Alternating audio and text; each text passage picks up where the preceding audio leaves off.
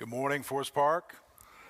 Great to see you guys today. This is part 4 of our continuing series, Dream Again. If you are just joining us for the first time or you haven't been here during this series, I highly encourage you to go by our YouTube channel, check out parts 1, 2, and 3. Today, obviously, is part 4. Next week, we'll wrap this series up. And then, can you believe 2 weeks from today is Easter? Man, this year is flying by already in our 4th month, and Easter's right around the corner. But we're glad you are here today. Whether you're in the room or you're joining us online, it's always an honor to have you here. You know, these last 2 years were difficult. Beyond the horrors of people dying, we experienced loss of community, loss of momentum, loss of jobs, even loss of friends.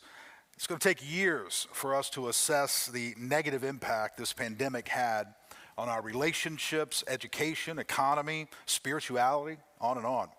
And one casualty we have been addressing throughout this series is our inability to dream. We seem to have lost our ability to collectively dream as we did before. We're not as hopeful when we awaken in the mornings. We're not as excited about the future. We've settled. We're sluggish.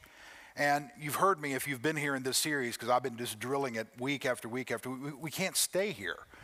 We've got, at some point, you got to get up and say, you know what, these last few years have been tough. You know what, there's been a lot of things happen, not only locally, but around our world that's made things challenging. But we're not going to stay here. We're going to get up. We're going to move forward. We're going to dream again. And that's what this entire series has been about, is helping us learn how to dream again and figuring out how to move forward together. That's what it's been about. So if you've been with us, you know this. If you haven't, this will catch you up just a little bit. Week 1, we said, hey, how do you dream beyond violent storms when they come?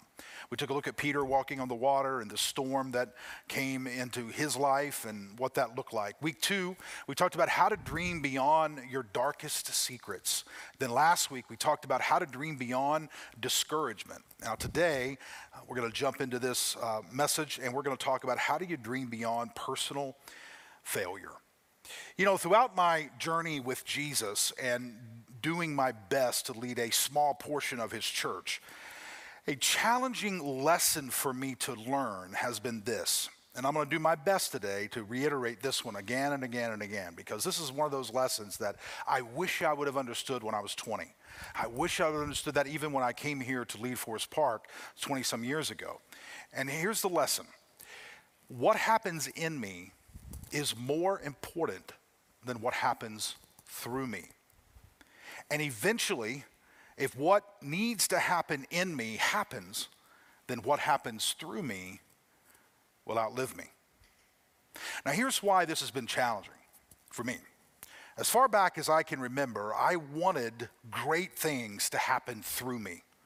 I wanted to be somebody's hero. I wanted my life to be an accomplishment. I wanted to be an example other people aspired to follow. And those are outstanding goals. I mean, you know, if more young people throughout our nation had these as goals rather than make more money, be TikTok famous, you know, have a perfect body, we'd be better off as a nation, as a people.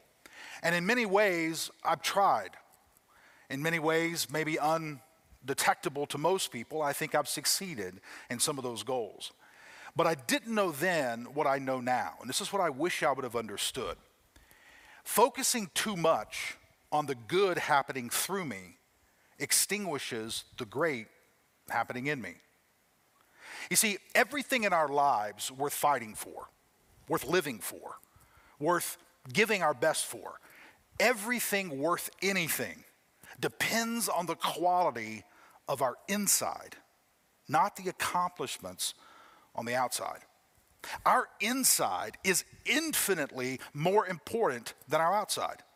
Yet most everything in our culture judges everyone in our culture according to their outsides. How thin you're behind, how attractive your face, the points on the scoreboard, the size of your wallet. And here's the tension. We assume we are better on the inside than we are. And when faced with a situation greater than who we are on the inside, we fail. And when we fail, it's difficult. And we lose confidence, hope, faith, and even our grip on reality. But here's the good news. And this is the good news that I want to share with you. If you find yourself in a place where you have failed and you find yourself sitting in a hole that you've dug, if you find yourself sitting in a mess that you've made, here's the good news. If you're willing, if you are open, if you are available, Jesus will find you in your mess when you are at your weakest, when you are most vulnerable, and he will continue the work you think has stopped.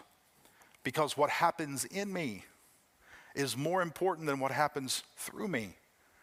And eventually, if what needs to happen in me happens, then what happens through me will outlive me. Now, we're discussing Peter again today. Love the life of Peter. So much truth, so many lessons in his life to learn. Now, if you know anything about Peter, then you know Peter didn't lack confidence, or at least he presented an air of confidence, maybe to the level of arrogance. And that might be a little strong, but maybe not. I mean, it was Peter who stepped out first onto the water to walk. Remember, if you were with us a few weeks ago, the storm's raging around him. They see Jesus on the water. He calls out, "Hey, Jesus, can I come to you?" I mean, that took some courage. That took some assertiveness to even assume, to even think that maybe he could walk on the water. It was Peter who protested Jesus washing his feet. "Jesus, don't wash my feet." It was Peter who cut off the soldier's ear in the garden the night Jesus was being arrested. It was Peter who always seemed to lift his hand first and volunteer.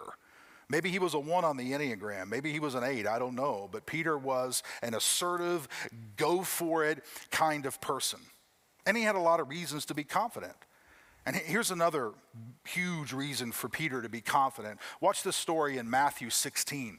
You've heard me tell this part before, but I want to bring out one part of this story that maybe I haven't emphasized in the past.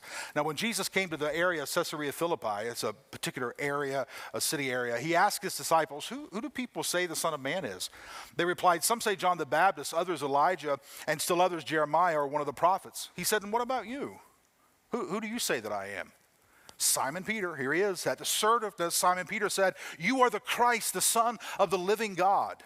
Then Jesus replied, watch this, "Happy are you, Simon, son of Jonah, because no human has showed this to you. Rather, my Father who is in heaven has shown you. And I tell you, you are Peter, and I'll build my church on this rock." I wonder if Peter walked with a little swagger afterward. I mean, this was a confident moment. This was a compliment from Jesus. I wonder if Peter kind of had the attitude, hey guys, listen, no human told me this. Did you hear what Jesus said? God's Spirit told me this. And Jesus said he's going to build his church on what I said, and not even hell itself is going to be able to stop it. Guys, I've been thinking, maybe from now on you should run by me what you're planning to say. Because if it's obvious that I understand what Jesus is attempting to do through this revolution maybe a little bit better than you. I mean, I don't mean to brag, but some of us have a little bit more discernment than other people, maybe. Without a doubt, Peter became confident, and eventually he considered himself stronger than he was. How do you know that, Scott? Well, in Matthew 26, Jesus sits down with his disciples, and he warns them of coming trouble. Here's what he says. Then Jesus said to his disciples, "Tonight you will all fall away because of me. This is because it is written, I will hit the shepherd, and the sheep of the flock will go off in all directions. But after I'm raised up," talking about his resurrection, "I will go before you to Galilee." Peter replied, there he is again. He's the one sticking his hand up first. He's the one inserting sometimes his foot in his mouth. He's the one volunteering before anybody else. He's the one who says, "Hey, can I come to you on the water? Hey, I know who you are. You are the Christ, the Son of the living God." Peter replied, "If everyone else stumbles because of you, I'll never stumble." Jesus said to him, "I assure you that before the rooster crows tonight, you will deny me 3 times. Peter said, Jesus is talking, "Peter, why don't you be quiet?" Not Peter. Peter said, "Even if I must die alongside you, I won't deny you." And all the disciples said the same thing. Yeah, that's right. Peter was confident. Peter was committed. "I won't leave you, Jesus. You can count on me.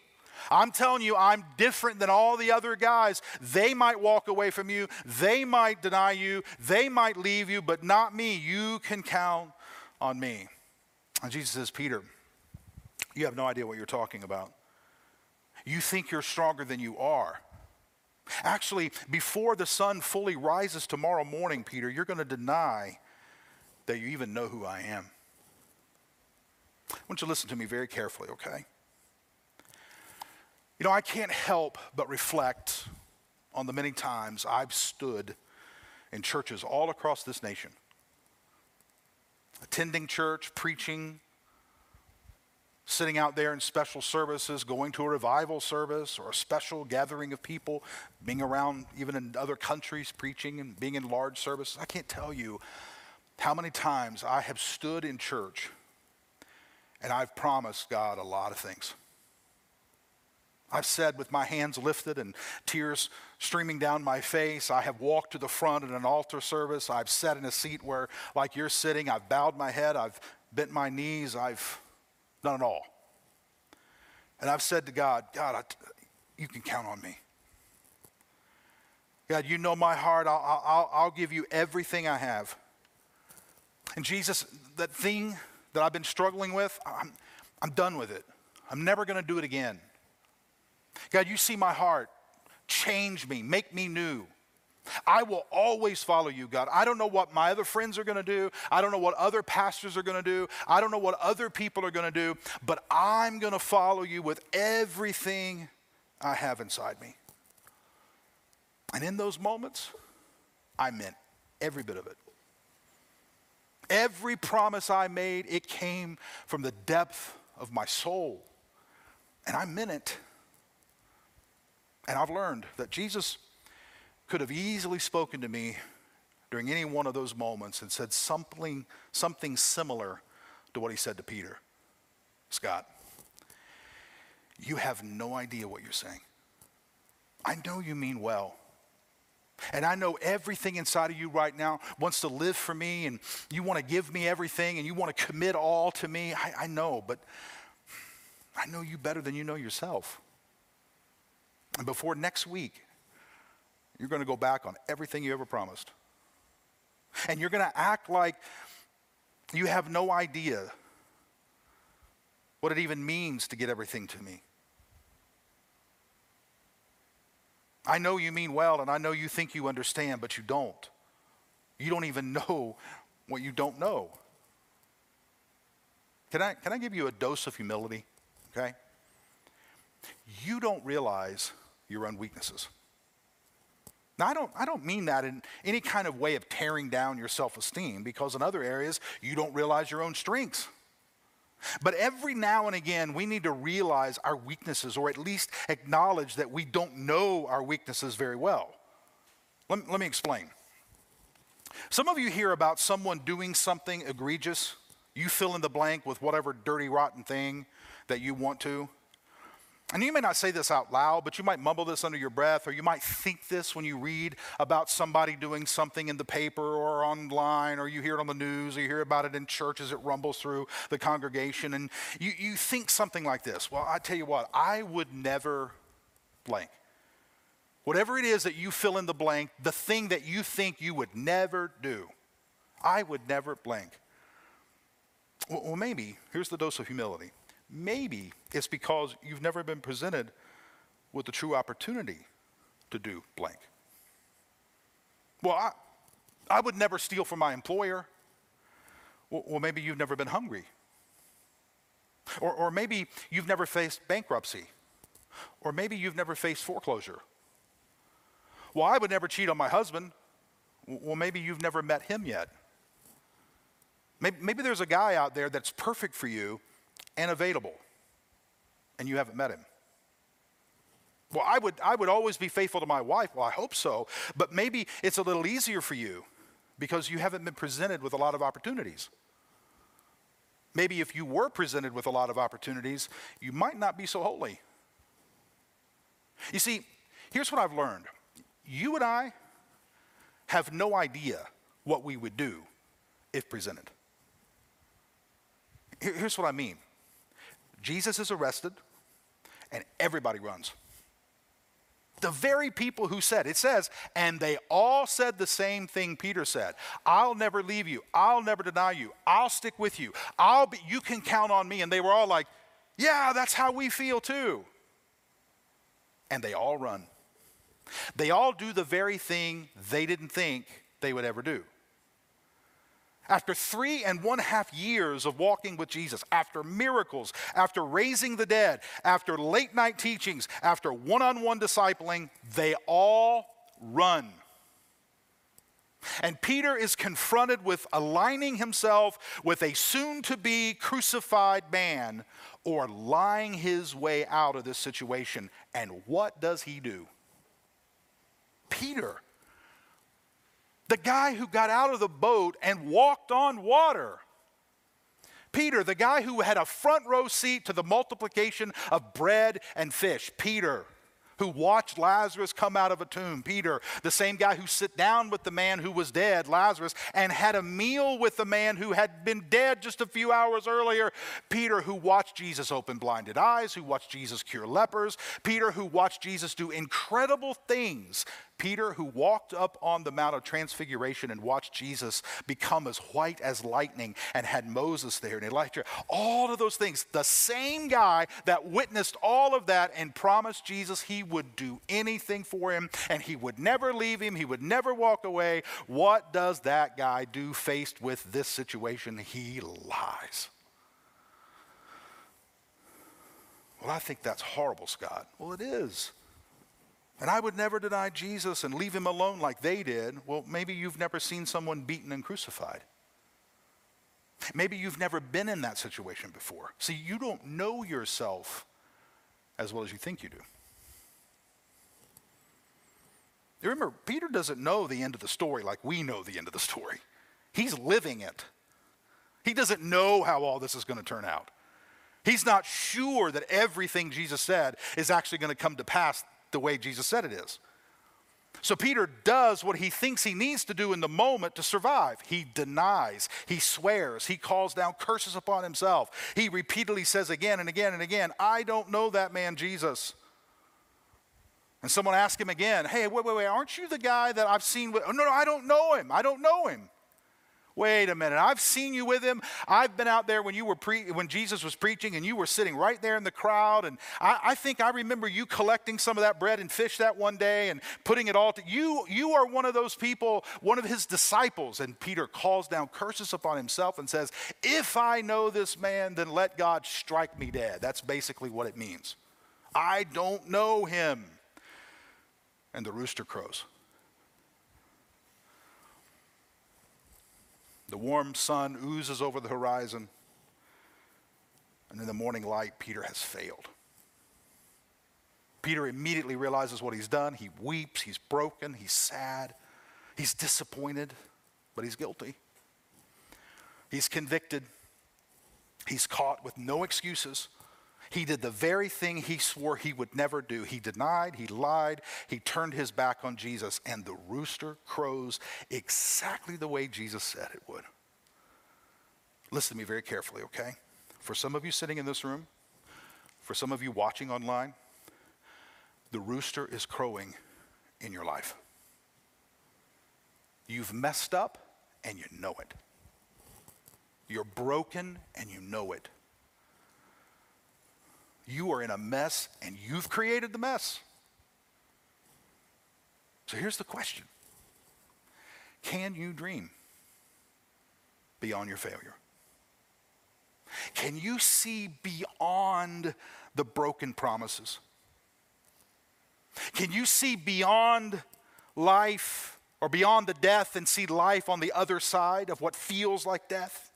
Can you see light on the other end of darkness? Can you see beyond and dream beyond your failure? Some people can, and they do. Some people can't, and they don't. And if you can and you do, then maybe you don't need this message. I don't know. But if you can't dream beyond it, if you are stuck and you just can't see beyond it, and you're not sure that you can get up and put yourself back together again and walk into the light of a bright future, if that's you, here's what I want you to hear me say, because I said everything else to get to this point. When you are at the bottom and you can't see beyond your failure and you can't dream again, Jesus will dream for you. He will see things in your future you can't see. He will see things tomorrow that you cannot imagine.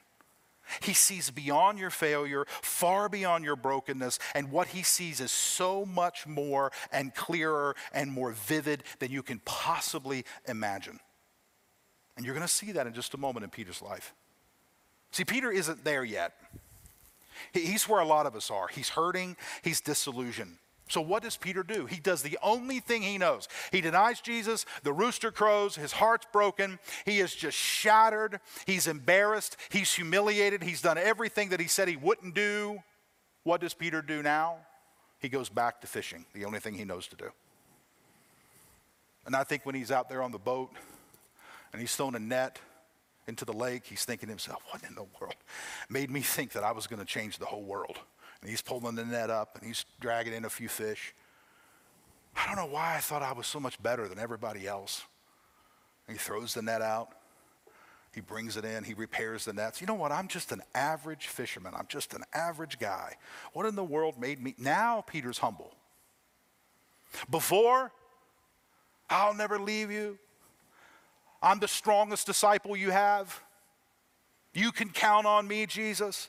After he messes up, after he breaks everything, after he denies, now he's humble, now he's out fishing, now he's just a broken man. Jesus is crucified, he's buried, he's resurrected, Peter's on the water fishing. Forget changing the world. I'll just catch some fish. Forget staying committed. Forget proving myself better than anybody else. I'll just fish. At least I can do that. And there's a story about this that I think is so beautiful. And it's one of the most incredible interactions in all of the New Testament. Picture this in your mind, okay? Peter's on the water fishing. He fishes all night and he catches nothing.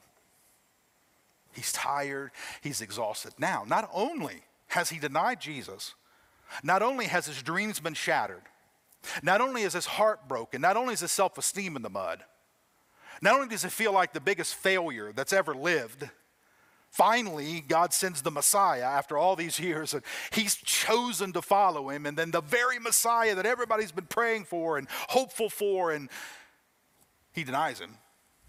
I mean, he's the biggest blunder in the history of all of God's story. And he can't even catch any fish.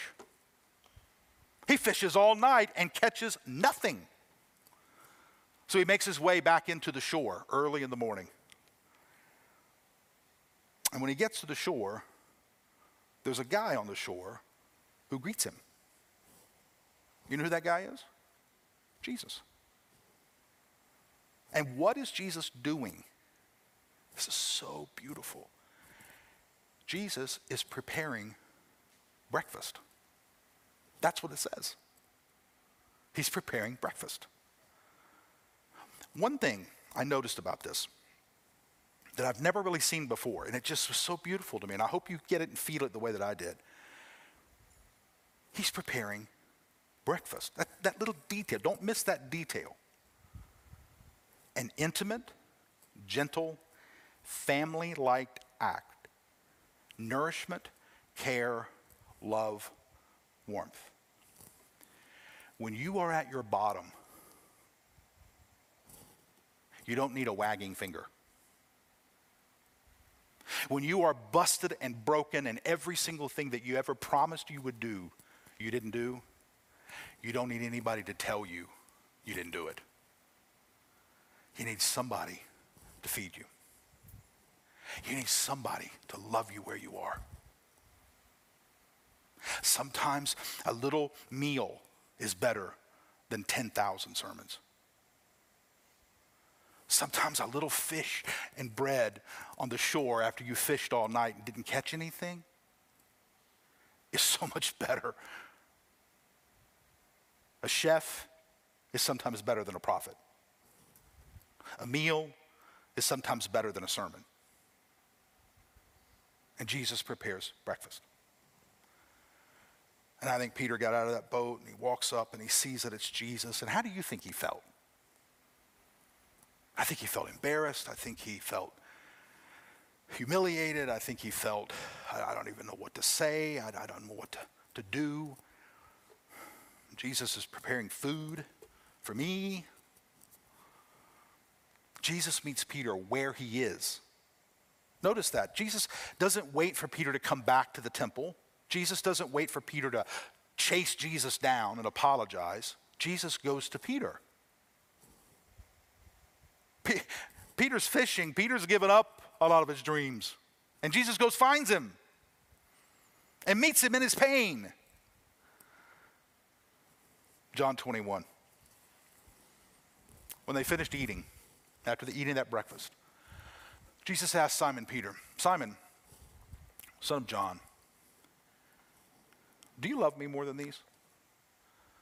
Now, I've read commentators, I've read scholars, I've read all kinds of people who expound on these verses, and some people say that when Jesus said, do you love me more than these, that he meant, do you love me more than these disciples? Do you love me more than these other people who follow me? Other scholars say, no, that's not at all what Jesus was saying. What Jesus was saying is, do you love me more than these fish, the things that you've gone back to? Do you love me more than all of this? And Peter says, yes, Lord, you know I love you. Jesus said to him, feed my lambs. And I think Peter in that moment was like, I don't know that I even feel very qualified to feed your lambs. But okay. Then Jesus says a second time, Simon, son of John, do you love me? And Simon replied, I think he kind of thought, I just answered that question. Yes, Lord, you know I love you. Take care of my sheep. Then he asked him a third time, Simon, son of John, do you love me? How many times did Peter deny Jesus? 3 times. How many times does he restore him? 3 times.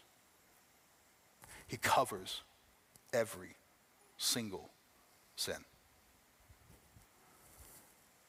And Peter was sad that Jesus asked him a third time, do you love me? And he replies, and I think this is so beautiful, Lord. All right, look, you know everything, all right?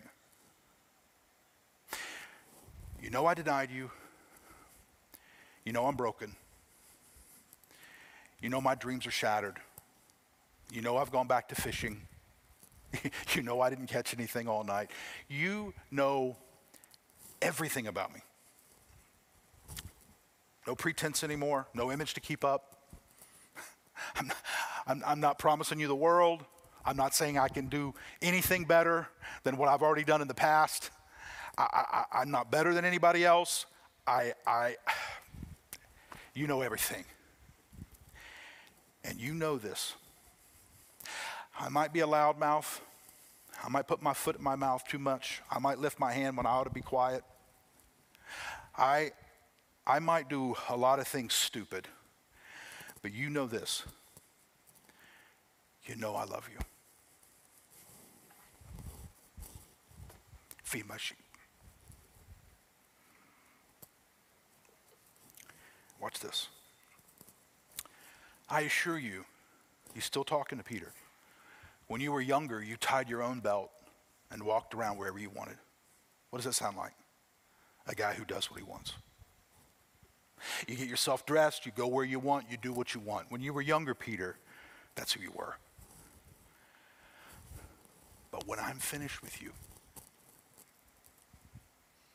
when I complete my work in you, when I do in you, when I change your heart, when I change your mind, when I change your character, when I chisel some things off of you, when I'm finished with you, you're going to stretch out your hands, and another will tie your belt and lead you where you don't want to go.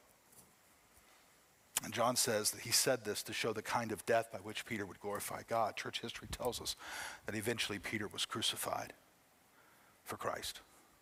His hands were stretched out. He was killed for his faith. And after saying this, Jesus said to Peter, Hey, let's start all back over. Follow me. Remember, that was the very thing he said at the beginning. See, God is more interested in doing in you than through you. Hey, Peter, do you love me? Let's stop with all the, I've got whatever you need, Jesus, I have what it takes. Let's stop that, okay? I'm strong, Jesus. Stop. Just, do you love me? Let's just start there. Let's just start with a relationship. Let's just start with love. Stop, Peter, stop with, I'm going to change the world. Stop. Feed my sheep. What's right in front of you? Just do that. Right here. You know, I don't think Peter imagined being much service to Jesus following his denial. I think he probably expected to tuck his tail, hide out on a boat, finish out his days the way he started, right? But at least he would be different because of meeting Jesus. I mean, no doubt Peter's 3 years with Jesus impacted him greatly. He had an amazing journey. He saw things that he never imagined seeing. He traveled where he never thought he would. He was different because of Jesus. But Jesus needed people who had a better character than Peter. So Peter just goes back to fishing. But. Oh, get this. Please get this. You're going to go in a moment. You're going to go back out and do all the other things that you got to do today. But I want you to hear this. I want you to hear this. Not just here, but here. When Jesus enlisted Peter to join his revolution at the very beginning, Jesus knew Peter wasn't ready. Peter didn't know Peter wasn't ready. But Jesus knew Peter wasn't ready. There was a lot of pride, insecurities, and weakness of character still sloshing around inside of Peter the day Jesus said to him, "Follow me." And Jesus was more interested with what was happening in Peter than what would happen through Peter. And Jesus knew eventually, if what needed to happen in Peter happened, then what would happen through Peter would outlive Peter. One more verse, okay? One more. Luke 22, this happens before the denial. Before Peter messed up and denied, before all that, this is what Jesus says to Peter. Luke 22, Simon, look. Peter, listen to me, listen. Yeah, Jesus, what is it? I'm ready to die for you. I'm ready to do whatever you, okay, listen to me, okay? Peter, Satan has asserted the right to sift you like wheat. He wants to shake you up. He wants to thin you out. He wants to run you through a mill. Okay? However, I have prayed for you that your faith won't fail. Your faith is going to feel like it's failed. You're going to get to a point in your life that you're going to think it's all out. I'm done. I can't do anything else. That's how you're going to feel. But I've been praying for you. And when you have returned, here's the dream. See, I already know you're going to fail. You're going to think you're out. You're going to come back. And I can dream beyond your failure. When you have returned, and you will, strengthen your brothers and sisters. Because you are going to be an example. You are going to be a pillar. Remember, on this rock, I will build my church. I think Peter was like, oh, okay, well, I whatever. I'm just ready. I'm ready to die for you. Okay, Peter, go ahead. Go on. Jesus knew Peter would fail. Still, he called him. Jesus knew Peter would fail. Still, he promised to build his church on his confession. Jesus knew Peter would fail. Still, he told Peter that God had spoken to him, and it's not flesh and blood that revealed this to you, but my Spirit that revealed it to you. And Jesus knew Peter would be restored.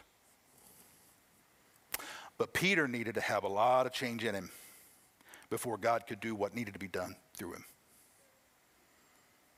You see, that thing in you, whatever that thing is, whatever it is you struggle with, whatever it is that gives you hell, that thing was in you long before Jesus ever called you. And we come to church sometimes and we sing our favorite song, or we listen to, as you consistently do, great sermons. And you feel good. And you know what you think? That thing's gone. I'm strong. I'm over it. I'm better. I am so, Jesus, I'm here for you. Whatever you need me to do, I'll do.